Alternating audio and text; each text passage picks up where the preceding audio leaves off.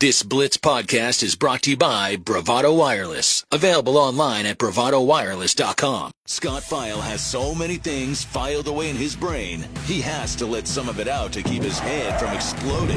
He lets it out once a day with This Day in Sports History on the Blitz 1170. Seriously, the dude is like the History Channel, the Rain Man of sports trivia. All right, Rick just mentioned golf, and that's where we start. Not with the Ryder Cup, but the British Open in 1879. This one at St. Andrews, when Scotsman Jamie Anderson wins by 3 shots over countrymen Jamie Allen and Andrew Kirkcaldy. It's his 3rd consecutive title. 1881, the Chicago Cubs beat Troy 10-8 before a record small crowd, and I say crowd in quotations, of just 112 fans. Or no, not even 112. 12. I added an extra one. Just 12 fans. 1905, Boston's Bill Dineen no-hits the Chicago White Sox 2-0. 1914, Cleveland second baseman Nat Lajoie collects his 3,000th hit. 1919, Boston Red Sox slugger Babe Ruth takes his MLB home run record to 29 with a 3rd-inning blast in the 7-5 loss at the Washington Senators Griffith Stadium. 1921, American swimmer Johnny Weissmuller sets his 2nd world record in the 100-meter and 150-yard freestyle events at the AAU Nationals meet in Brighton Beach, New York. 1923, Lou Gehrig hits the first of his 493 career home runs. 1930, Hack Wilson of the Cubs hits 2 home runs. That gives him a National League record of 56 for the year. Also in 1930, at the U.S. Amateur Championship at Marion Golf Club, Bobby Jones scores an 8-7 win over Eugene Homans to win his 5th national amateur title and to clinch golf's Grand Slam. 1935, the Cubs win their 21st consecutive game and clinch the National League pennant. 1936, the Boston Redskins and Brooklyn Dodgers play one of only 4 penalty-free games in NFL history. Boston wins 14-3 at Ebbets Field.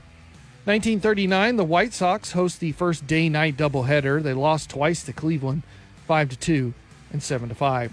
1953, the St. Louis Browns play their final game before moving to Baltimore to become the Orioles. And in typical Browns fashion, they lose the game and it is their 100th loss of the season.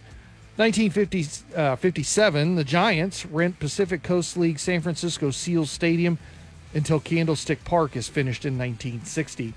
1961, Sandy Koufax sets the National League strikeout season record at 269.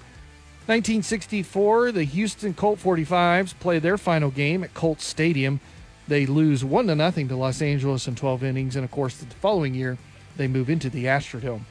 1973, Nolan Ryan of the California Angels strikes out 16 batters from the Minnesota Twins. That feat establishes a modern-day single-season mark of 383 strikeouts in a season. 1980, Marvin Hagler beats Alan Minter to claim boxing's world middleweight championship in London. They have to be escorted away, though, after the fight by police after a riot forms. 1983, Larry Bird signs a 7-year contract with the Boston Celtics worth $15 million. The contract made him the highest-paid Celtic in history. 1983 as well, Tim Raines is the first player since Ty Cobb to steal 70 bases and drive in 70 runs. 1987, the NFL players' strike begins. 1988, more Seoul Olympics news. American diver Greg Louganis wins the 10-meter platform gold medal at Seoul. Wraps up diving double after also taking the 3-meter springboard gold.